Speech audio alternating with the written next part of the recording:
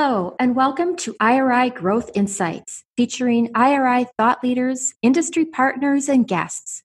For more than 40 years, IRI has been known for its invaluable data, but these podcasts delve into the insights the data reveal to fuel market disruption and market growth for those in the CPG, retail, healthcare, and media markets. I'm your host, Joan Driggs, coming to you from IRI's corporate headquarters in Chicago.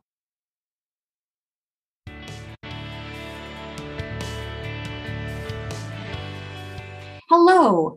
I'm fortunate to be joined by two colleagues who are new guests to IRI's Growth Insights podcast. Bob Morales, Principal and Produce Team Lead here at IRI, and Kate Allmendinger, Consultant with the Fresh Center of Excellence here at IRI. And I'm picking up today, or we're going to talk up today about some of the topics that were presented in their recent webinar, Fresh Produce in the Era of Inflation and Beyond, which is available at iriworldwide.com. So Bob, I'm going to start with you. And we're all seeing inflation. We're seeing inflation at the gas pump, at the grocery store. And you're going to tell us a little bit about what's happening in fresh and in produce in particular, because I think it's not, prices are up, but it's not a smooth price increase across the board. So can you tell us what you're seeing? Yeah, I think, a couple of things to point out is sort of what we talked about on the webinar itself. It's sort of the perception of what we're seeing, asking our consumers or asking our shoppers what they're seeing in the marketplace. And month over month, they continue to see the rising costs of produce. And in fact, we see it across many fresh items as well. But the interesting part of that is, I think what you were alluding to is that even though we're seeing the rising costs, the impact it's actually having on certain types of commodities is different. And I think that's a little bit has to do with how sensitive people are to certain fruits, to certain vegetables. They're less sensitive to what I think I would probably classify as more of staple items. So on the fruit side, things like apples and bananas, and maybe on the vegetable side, more of the bag salads, things that you're more accustomed to buying, similar to milk, eggs, etc. They both have really long tails. In other words, there's a lot to choose from the produce side as well, specifically on the fruits and vegetables side. So the further you're filling your basket, the more and more sensitive I think you're going to get to those rising costs. It's from a supplier standpoint, we're definitely seeing the positive in that in terms of the dollar growth. But if you start peeling back beyond dollars, volume is really being impacted in a lot of these commodities, which I think in that case, that really speaks to these unknown thresholds that are being exceeded in the eyes of the consumers, where they're still buying the items, but they're not buying it at the same rate as they were in prior years. That's interesting. Bananas is, well, first of all, I look at fresh produce as one of those categories that you don't necessarily stock up on anyway, because you can't buy a year's worth of bananas at 19 cents a pound. Even though grocers do like to bundle those bananas, don't they? They forget they're small households like mine. But that's interesting. So, you mentioned something else, and I don't know if this is even real, but you mentioned that people kind of enter the store with a budget and that long tail. Are people filling up more in the produce section because it's at the front of the store, and then maybe even curbing their spend later in the store because, I feel like I'm running out of money here? Yeah. I don't have any data to back this up, but the part that I always love about this job is that I am a consumer, and I try to think of how other consumers would shop when I'm entering a retailer, right? So I think if you shop the way I shop, you inevitably start at produce and end in frozen. I think it benefits the retail and it benefits the shopper, because that is part of the store that arguably is the healthiest. All right. So I think there is that idea that if you do go in a store and you do have a budget, that you are spending a good portion of that, not only in fruits and vegetables, but also think about fresh as an entire department. So if I'm buying my fruit, I'm buying my vegetables. Maybe I'm buying fresh bread. Maybe I'm also buying my poultry, whether it be chicken or meat, which also has a higher basket ring, which is going to take up more of that budget, right? And then I'll sort of, weave my way through the rest of the store, getting those essentials that I need. So I'd like to think that maybe I'm biased because I work in produce, that that's where the chunk of the spend is coming from. But I also think that if that's the case, retailers and suppliers have to be a little smarter in how they're able to, bundle potentially some of these items together, and help educate these shoppers so that maybe they are maximizing their spend. Yeah, and I definitely agree with you. I'm all about educating the shopper, helping them, Mm-hmm. particularly, and you work so closely with Jonna Parker that it's all about solutions, not silos. So that is how I think about my tour around the store, is that I start with these, what I consider the essentials of produce and some of the fresher Mm-hmm. items, and then fill in with what do I need to complete the meal. So that's fantastic.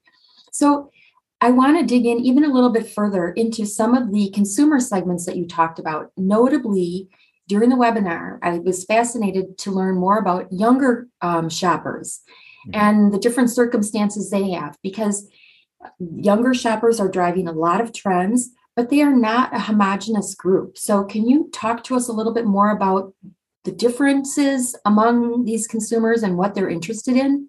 Sure. Yeah, what we highlighted in the webinar were households age 35. And the reason why is that we saw that their trips and their dollar spend had been growing um, relative to other segments of the population. But you're absolutely right. It's not a one hat or one size fits all, I should say.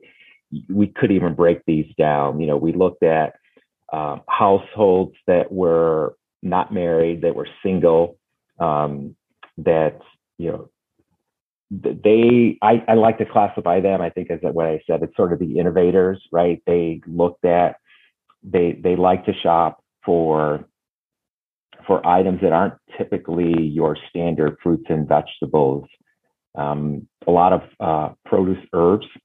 But then if you look at what they were shopping outside of produce, they were also buying more of the premium type cheeses. Alternative meats, I think, was one of their purchase items. So a little bit more health conscious. Then you had sort of this segment of the population, also age 35, with kids that didn't reside in the city, that they were really more about convenience. Items that maybe would be geared towards kids, but also maybe there was a sense of adults being able to indulge in something like that. And then finally, you had a third segment that was sort of the hybrid of the two. They were households residing in the city, but also had kids. So they were also looking for that convenience factor, but there seemed to also be more of this healthier halo with them. And they were buying items that were very similar to those households that didn't have kids. So things like those non-traditional type of fruits and vegetables, along with the convenient fruits and vegetables. So like the bananas, the apples, the berries, but then looking at things like Brussels sprouts and sprouts and other items within that fresh area that really leaned itself towards, or led itself towards more of a different type of shopper that was looking for something different. It's interesting because one of the things that we observed during the pandemic was this new generation of cooks. And I Mm-hmm. think that a lot of these shoppers are people who gained new cooking skills and invested heavily in the kitchen throughout the pandemic. And it's interesting to hear you talk about things like herbs and stuff, because that tells me they're still cooking from scratch. They are. And what's interesting is I think I saw a number at the start of the year that was something like 45% of cookbook sales of cookbooks were up 45% in the last quarter. right? So and I mentioned earlier about me being a shopper, me being a consumer. I could tell you that there are probably cookbooks that we took off the shelf that had to be dusted off, but are now items or now books that we frequent, because I think there was that idea of eventually you kind of got bored of the same meals over and over again, but you had very little choice. You could go out to eat, but there's also that idea that if, I'd rather entertain, I'd rather just make a meal from home. I have the ingredients, or do I need to go get these ingredients? And it became more of a hobby versus a chore. So I kind of like that idea, and you are absolutely correct in that it will be interesting to see as we started to enter these summer months, will folks continue to want to cook from home, make meals from home, or are we at a stage where, we're all itching to travel, we're all itching to get out of our homes, more so than we were last summer. I think last summer we saw a bit of a jump in people, being more mobile. I think this year will be being more interesting. But on top of that, we have, inflation not only in grocery, but also, outside of that. So it will be an interesting situation that we're headed into. Yeah, I do. I agree with you completely. It's always interesting. I mean, that's why we're in this business. It's always interesting to observe what's happening with consumer behavior. Kate, I want to kind of bring you in on the conversation because you talked a lot about produce. And even as Bob was saying that, hey, some of these younger households, like the singles and maybe the young marrieds with children, they're still buying a lot of herbs and things like that. We are still looking for convenience. So how does produce respond to that need for convenience? Yeah, absolutely, Joan. So, something I want to touch on that you mentioned in the beginning of this podcast was that, this is a recession that we're experiencing where we're having these higher increased costs of food in store.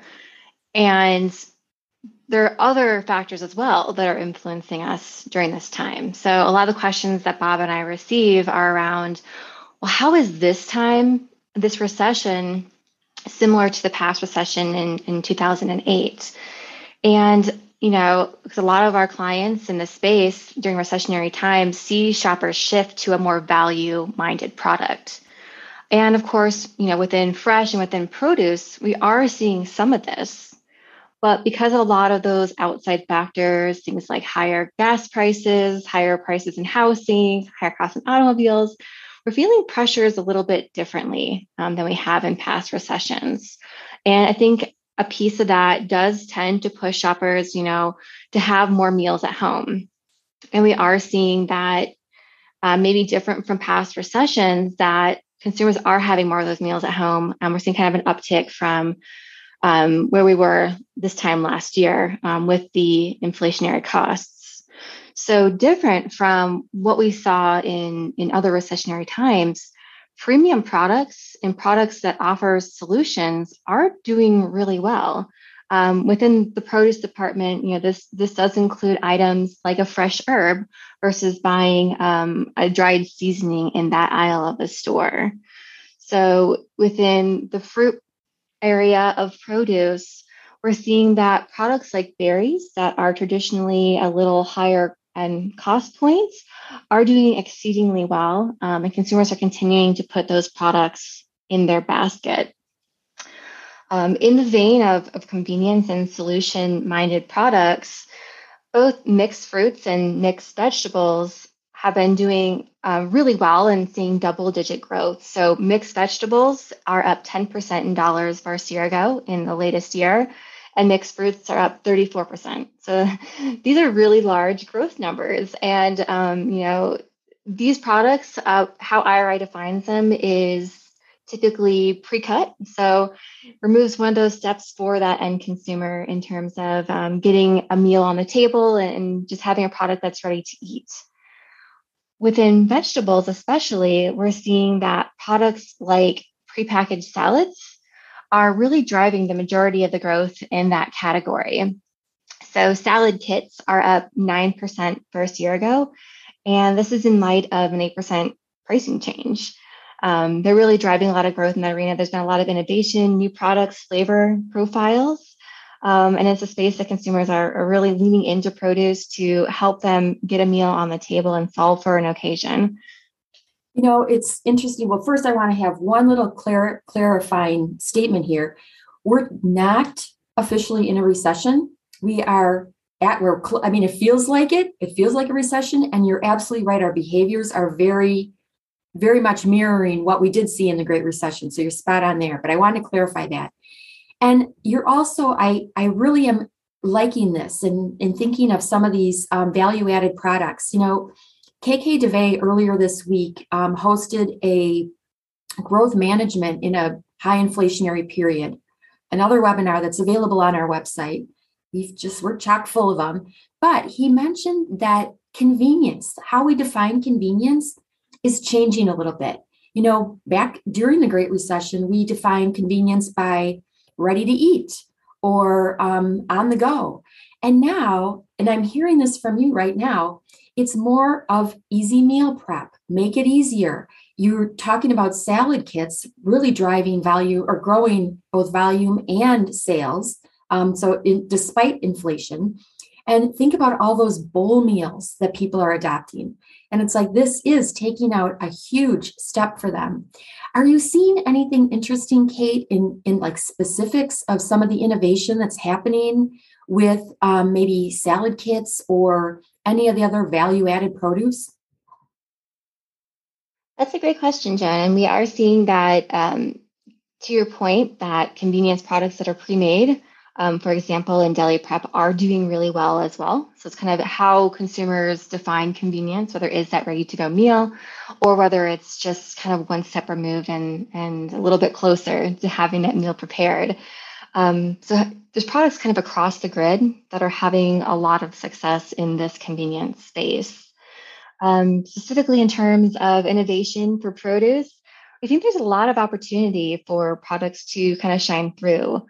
Especially since we're seeing that a lot of consumers are looking towards a more flexitarian lifestyle. This is a trend that we've been tracking along with our partners at 210 Analytics, where over the last decade, more and more consumers are saying that they identify as being flexitarian. Now, this doesn't necessarily mean that they're taking their meat dollars and buying products like meat alternatives. There's a huge opportunity within the produce space to fulfill that need and have products available for the consumer. And this can be done in a couple of different ways. That could be more of these value-added products, such as a cauliflower pre-cut with a seasoning packet to turn it into a cauliflower wing. Or this could be in terms of just marketing differently within the produce department to help show consumers as they're walking through the produce aisles how produce can really fulfill that center of the plate meal opportunity for them as they're choosing more of their meals in this kind of flexitarian environment. We are seeing other products throughout the store offering some of those very solutions. So why not start with produce? Why not encourage people, even if it isn't center of the plate, make the whole plate more interesting. Maybe add some grains to some of those salad kits or, meat or even meat substitutes to kind of create a new bowl. All right. Well, thank you so much, both of you. I just want to kind of highlight a couple of the things that I learned today. That we are definitely living through inflation and we're trying to work our way through it. We're seeing in the produce area in particular that people are less sensitive to prices from a lot of products, some of the staple items, but then even as Kate mentioned, some of those value-added products like mixed berries and mixed vegetables. Bob, I loved your comments about the younger households, like those age 35-ish households, the singles, the suburban marrieds with children, the urban marrieds with children, and how these are part of that new generation of cooks. And while they are driving a lot of growth, they have very different behaviors, but fresh is very much a focus for these people. And we're all going to be watching to see what our behavior looks like. We know that at-home dining or at-home meals is still perceived as a better value than away from home. But we're moving into summer and we're going to be more mobile, and we want to have the convenience that goes with it. And a lot of that is healthy convenience. So what a great place to start, but in the produce aisle. So with that, I want to thank you both for your time, and I hope you'll come back again and join me another day. Thank you. Thank you. Thank you for listening. Please become a subscriber and let us know what you want to learn more about. We'll serve it up in a future IRI Growth Insights episode. Look for us wherever you get your podcasts and be sure to review IRI Growth Insight. Also, visit us on the web at iriworldwide.com and connect with us on Twitter, Facebook, and LinkedIn.